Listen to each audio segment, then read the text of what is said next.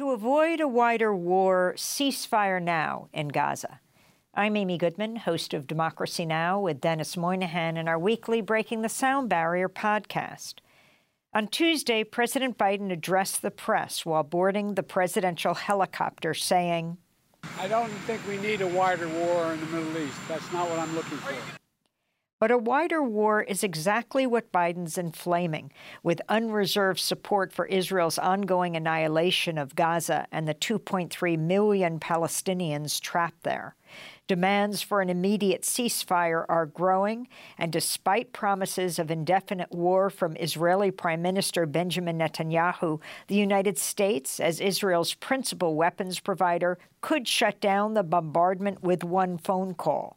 Absent that, the widening war that Biden hopes to avoid seems ever more possible. Potential escalation was recently triggered by the killing of 3 U.S. Army reservists stationed at a base called Tower 22 in the Jordanian desert, near the Syrian and Iraqi borders. It houses approximately 350 U.S. Army and Air Force personnel. Together with another U.S. military garrison called Al-Tanf, about 20 kilometers to the north in Syria, these remote outposts are part of the U.S. military presence to counter the Islamic State. Early on Sunday, January 28th, a drone was able to penetrate the base's defenses, attacking the soldiers in their sleeping quarters. The 3 soldiers killed were Sergeant William Rivers, 46, Specialist Kennedy Sanders, 24, and Specialist Breonna Moffett, 23. All 3 were from Georgia and were African American. An estimated 40 others were injured in the blast. Calls in the United States for swift reprisals grow, including demands that President Biden attack Iran. Pundits are quick to point out we're in an election year, and thus President Biden can't let himself be perceived as a weak military leader. Target Tehran, Republican Texas Senator John Cornyn said on social media, joined by fellow Republican Senator Lindsey Graham of South Carolina, stating, "The only thing the Iranian regime understands is force," unquote, and demanding the president, quote, "hit them now and hit them hard," unquote. But not everyone's demanding vengeance. Perhaps most powerfully and poignantly, the parents of one of the fallen soldiers.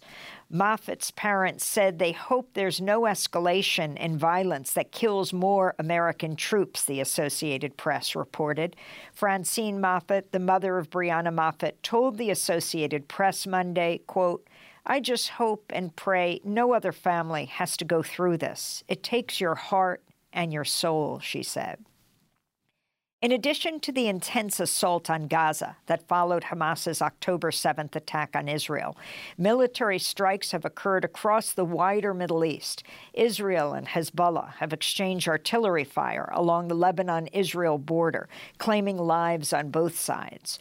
Houthi rebels in Yemen have hit cargo vessels headed to or otherwise connected to Israel, the U.S., or the U.K. in the Gulf of Aden, and hijacked at least one vessel, disrupting international shipping through the vital Suez Canal. In response, the U.S. has launched multiple missile and artillery strikes on Yemen. Iran has hit targets in Iraq, Pakistan, and Syria. Adding to the volatility, Turkey has been stepping up its attacks on U.S.-allied Kurdish forces in Syria and Iraq. There were about 60 attacks by these Iraqi militias against U.S. troops and bases during the first 2.5 years of Biden's presidency. Trita Parsi, executive vice president of the Quincy Institute for Responsible Statecraft, said on the Democracy Now! NewsHour. The Iranian-American expert on Iran continued, "Since October 17th, however, when Israel went into Gaza, there's been more than 160 attacks just in these last 100 days. At some point, one of those attacks was going to kill Americans. And the president essentially accepted this risk, continued to allow Israel to bombard Gaza, in his own words, indiscriminately, knowing very well that the game of statistic was simply such that at some point the Iraqi militias would succeed and Americans would die.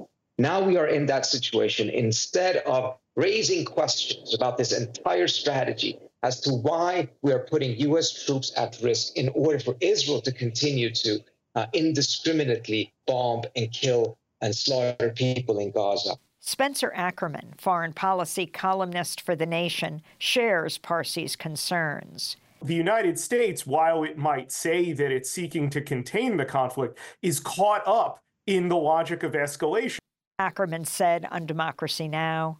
These are the accumulations of choices that Biden and his team are making to involve the U.S. more deeply in this spiraling conflict, all of which could be stopped if the United States used its immense influence over Israel. Polls show a majority of Americans support a ceasefire in Gaza. Scores of cities have passed ceasefire resolutions, most recently Chicago. The Biden administration, though, appears resolute in backing Israel's military assault on Gaza, with its continued supply of weapons, despite the International Court of Justice's recent provisional finding that Israel may be committing genocide. Ceasefire and diplomacy, not arms and diplomatic cover, leading to an end to Israel's occupation of Palestine, is the only solution. I'm Amy Goodman with Dennis Moynihan.